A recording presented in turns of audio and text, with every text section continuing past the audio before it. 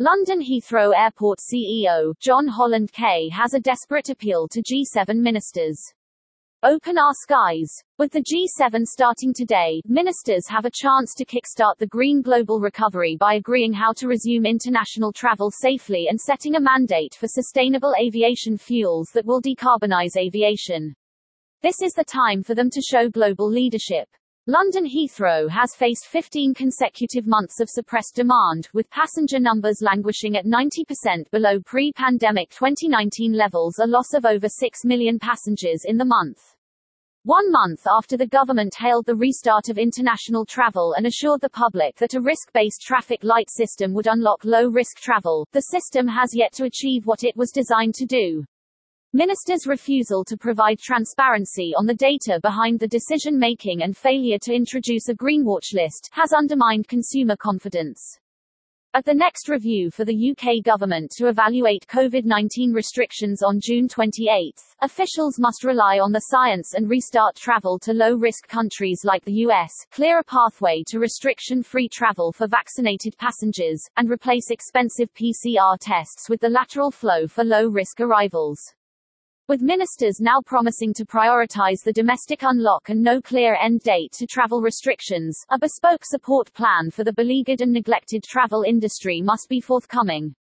The sector employs tens of thousands of people across Britain who will be wondering what will happen to their jobs and livelihoods after another lost summer. The government should provide targeted compensation to the sector, starting with business rates relief and an extension to the furlough scheme whilst ministers continue to keep travel locked down. Reopening transatlantic travel is critical to the UK and US, and we welcome the establishment of the Joint Travel Task Force. Earlier this week, the CEOs of American Airlines, British Airways, Delta Air Lines, JetBlue, United Airlines and Virgin Atlantic and Heathrow Airport joined forces to stress the need to safely reopen the transatlantic corridor. CEBR research shows that Heathrow's US passengers accounted for over £3 billion of spend across the UK in 2019.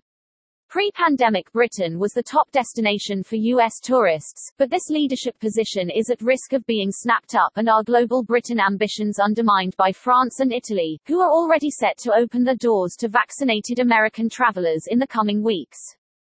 G7 leaders must seize the opportunity to join forces and tackle one of the biggest challenges facing our generation, climate change.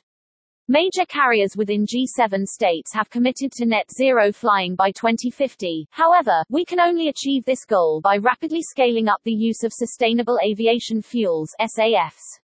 The technology exists. Heathrow took its first delivery of SAF last week, but we need the right government policies to build confidence in demand.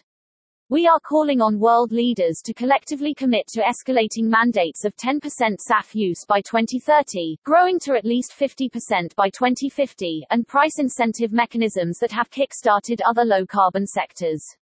The G7 should take a global lead in committing to net zero aviation, agree to at least 10% SAF in its communiqué, and build a global coalition for those who back that ambition.